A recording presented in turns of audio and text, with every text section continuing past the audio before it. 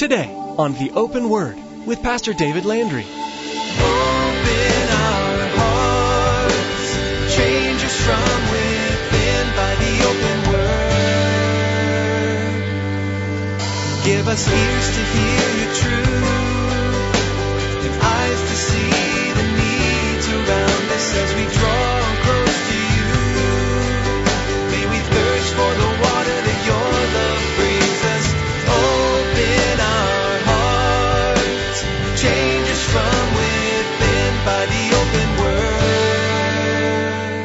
There are situations that you and I are going to run into that are absolutely impenetrable. Some that maybe in your life or in the life of a young one or a loved one have been there for years and years and have just stood there and never been able to be brought down. I look at this and I say, Lord, in obedience to your command, not on their own logic, but in obedience to your command, they did some stuff that did not make sense logically. Some of Christ's commands or callings for your life may leave you shaking your head in confusion. The Israelites, when ordered to march around an insurmountable wall and shout, must have felt the same way. Today, as Pastor David looks at the story of Joshua and the wall of Jericho, he focuses on the obedience of the Israelites.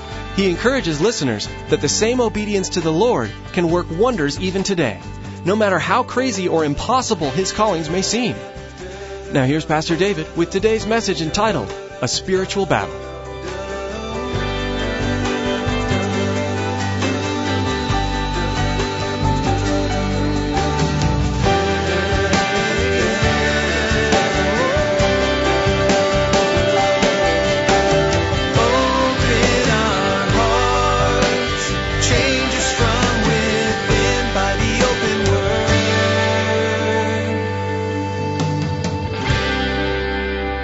Blowing of those shofars. And the shofars, if you've heard them, they have a very unique sound. And I can just imagine these 7 priests blowing these 7 shofars all at the same time, just as they marched around the city one time.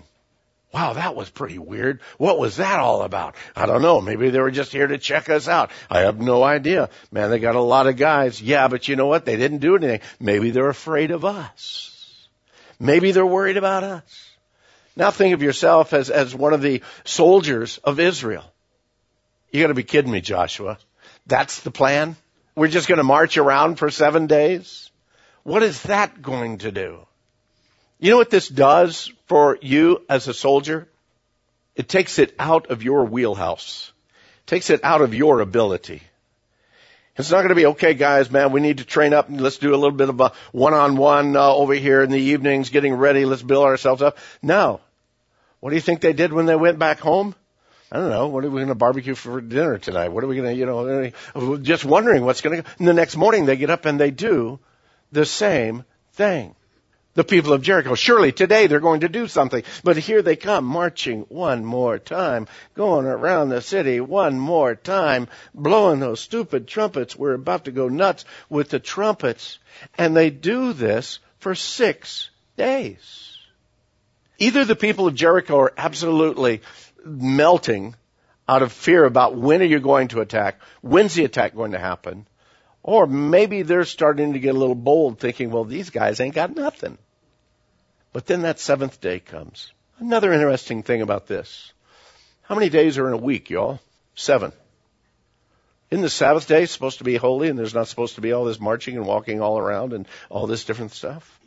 Again, the Lord is taking it out of the normal. We're using not the horns of battle, we're using the horns of worship. We're not leaving the ark in the camp. No, we're bringing the ark with us. Oh, we're not leaving the priests at the camp. We're bringing the priests with us. And I'm sure the priests were really excited about that. And then it says on the 7th day. We don't know what day exactly it started, but it would seem to me to only make sense that 7th day was actually the Sabbath day that they came in. And the Lord is going to show himself strong and mighty. Either that or the Sabbath was one of those other middle days, and that just wouldn't make sense either. So here we are on the 7th day. They're coming up. They're marching. What does it say here in verse 12? And Joshua rose early in the morning, and the priests took up the ark of the Lord. Then 7 priests bearing 7 trumpets of ram's horn before the ark of the Lord went on continually and blew with the trumpets. And the armed men went before them, but the rear guard came after the ark of the Lord while the priests continued blowing the trumpets. Then the second day they marched around the city once and returned to camp, and so they did for 6 days. But it came to pass on that 7th day that they rose early, about the dawning of the day. They marched around the city 7 times in the same manner.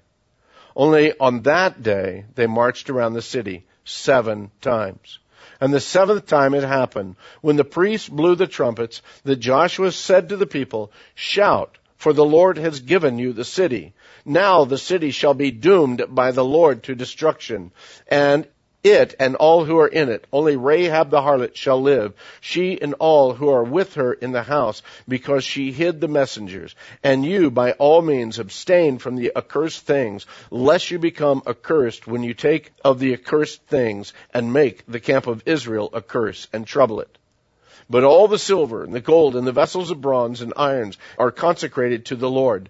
They shall come into the treasury of the Lord." Now, I don't believe that while they're all out there on the line that Joshua explained this. I believe that Joshua probably explained this just as they were going. Hey, by the way, when we get there, when I tell you to shout, you shout. But don't forget, when we go in there, as those walls fall, don't be messing around with all the accursed stuff that's in there. They got a lot of pagan things. They've got a lot of perverted things. Leave all that stuff alone. Don't take anything there. Only take, again, the gold and the silver, those things that are going to go into the treasury of the Lord. Verse 20.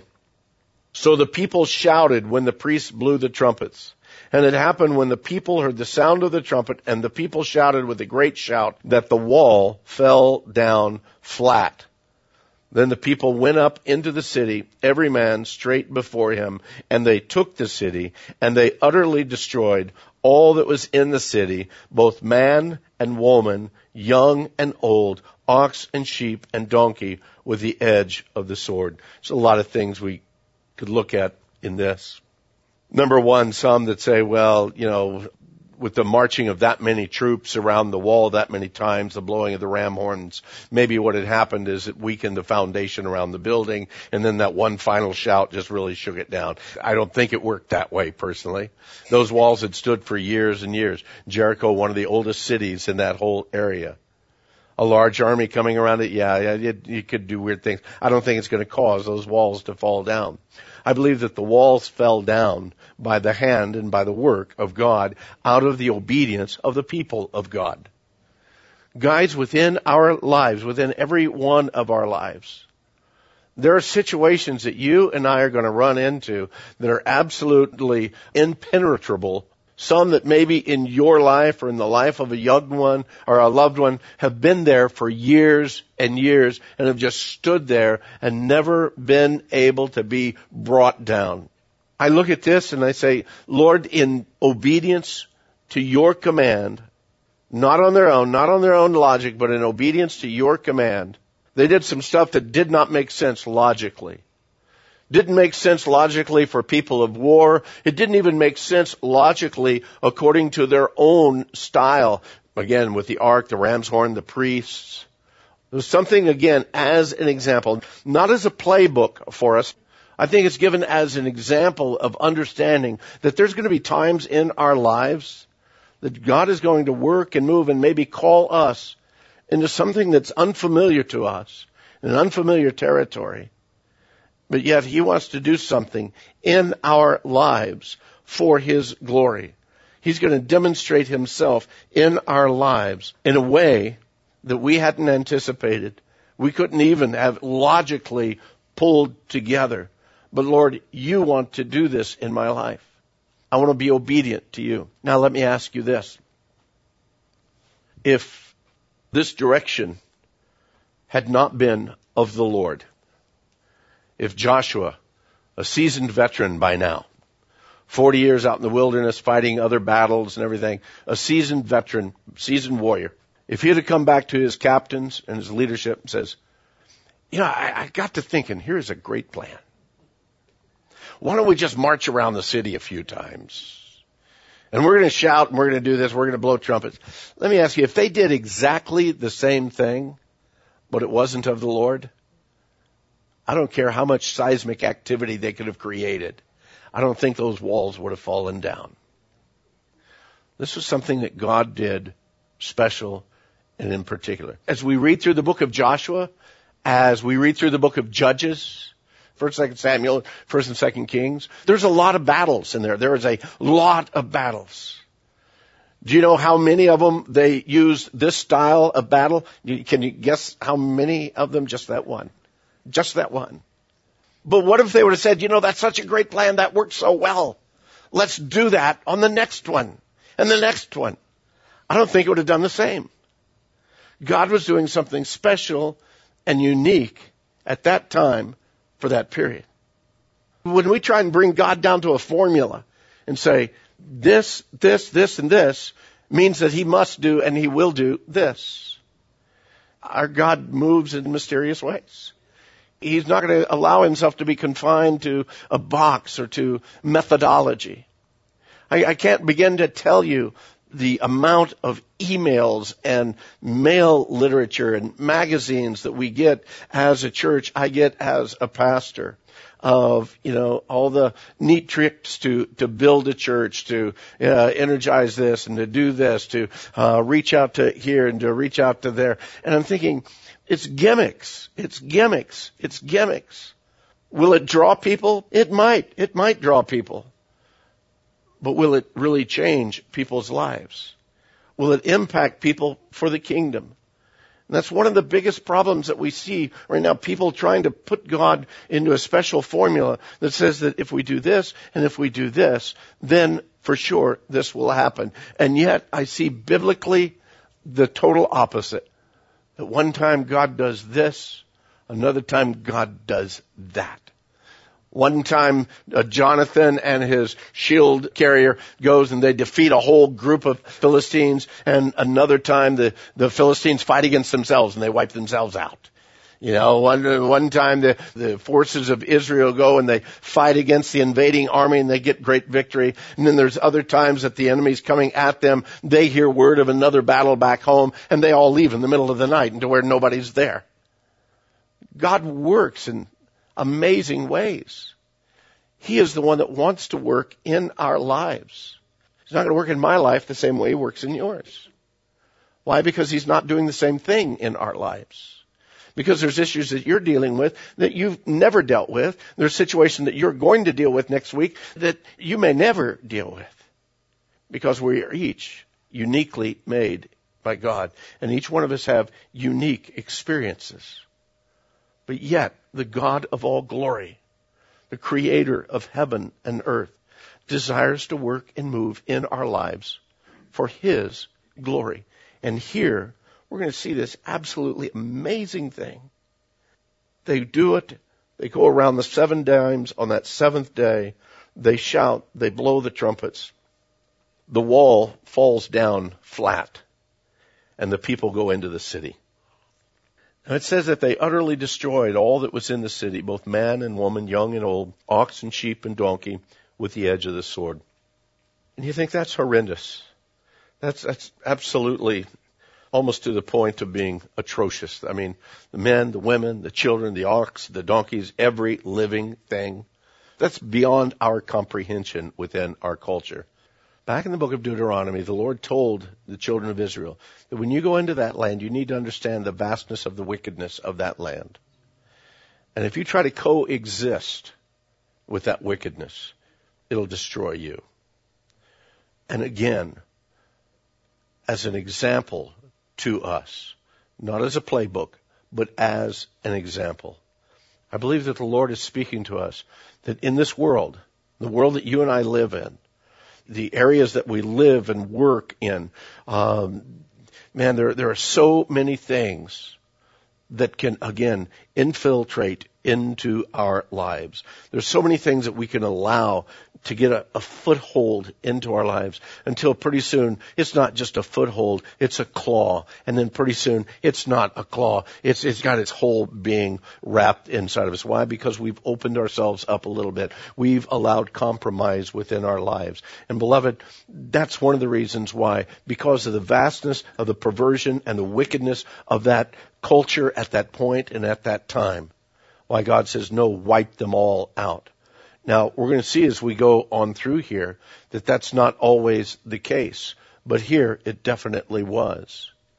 In your life and in my life, when we look at the attacks of the enemy, the draws of the things of this world that can come into our lives, we need to be so careful, again, that we go ahead and cut off this stuff that can so easily destroy our lives and so easily destroy the testimony of our lives, and so easily destroy the boldness of our lives.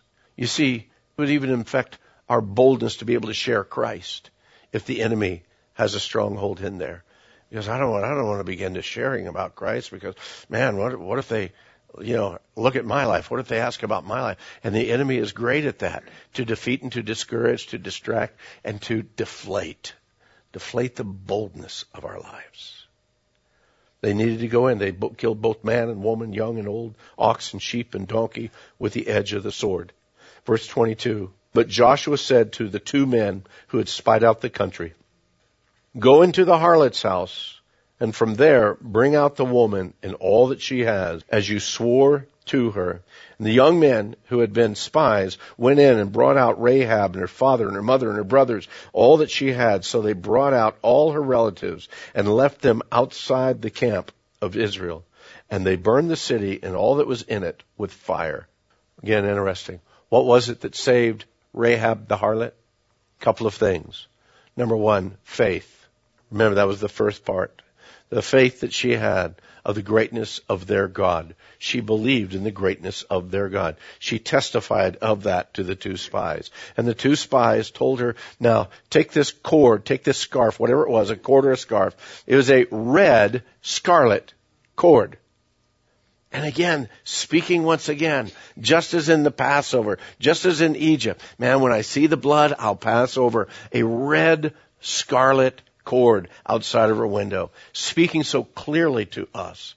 Again, the devastation, the destruction, the wrath of God veering away from her and all that were under that scarf, all that were under, in essence, can we say, under the blood that were there in her house were saved. It's an amazing thing, too, because where was her house located? On the wall. On the wall. If it was seismic activity that caused the wall to fall down, how come her wall didn't fall down? Okay, so it'd be a miracle anyway. But the miracle of God was, God called the whole wall to fall down, but saved her house. And then they were able to go in, get her and her household, and come out and be safe there. It says that they went in and they took the silver and the gold and the vessels of bronze and iron. They put them in the treasury of the house of the Lord. And Joshua spared Rahab the harlot, her father's household, and all that she had. And so she dwells in Israel to this day, because she hid the messengers whom Joshua sent to spy out Jericho. And then Joshua charged them at that time, saying, cursed be the man before the Lord, who rises up and builds this city Jericho. He shall lay its foundation with his firstborn, and with his youngest he shall set up his gates. Now that doesn't mean that his firstborn is going to be on the work team, and that his youngest is going to be the carpenter who helps set the gates.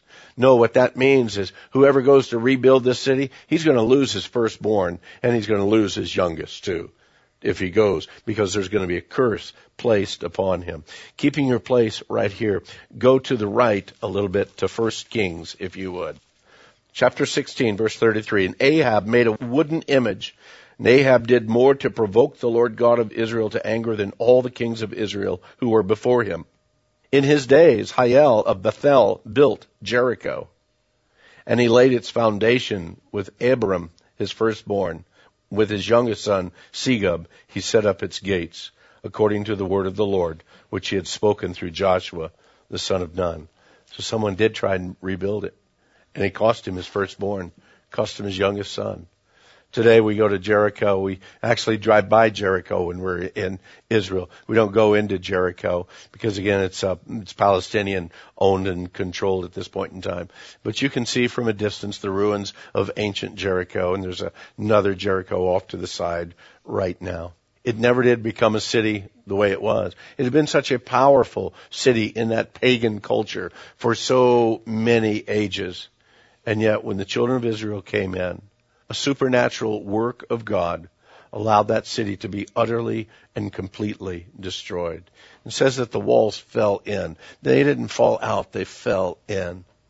And again, the whole work and the whole plan of God is that when you and I walk in obedience to Him, when we live our lives seeking Him and we're walking in obedience to Him, He will fight these battles for us. The unfortunate reality is for many of us, we say, yes, the Lord is fighting this battle, and we've got our sword out and we're swinging and we're saying, no, the Lord's fighting this battle, but I am so tired, I'm worn out, and who's fighting the battle?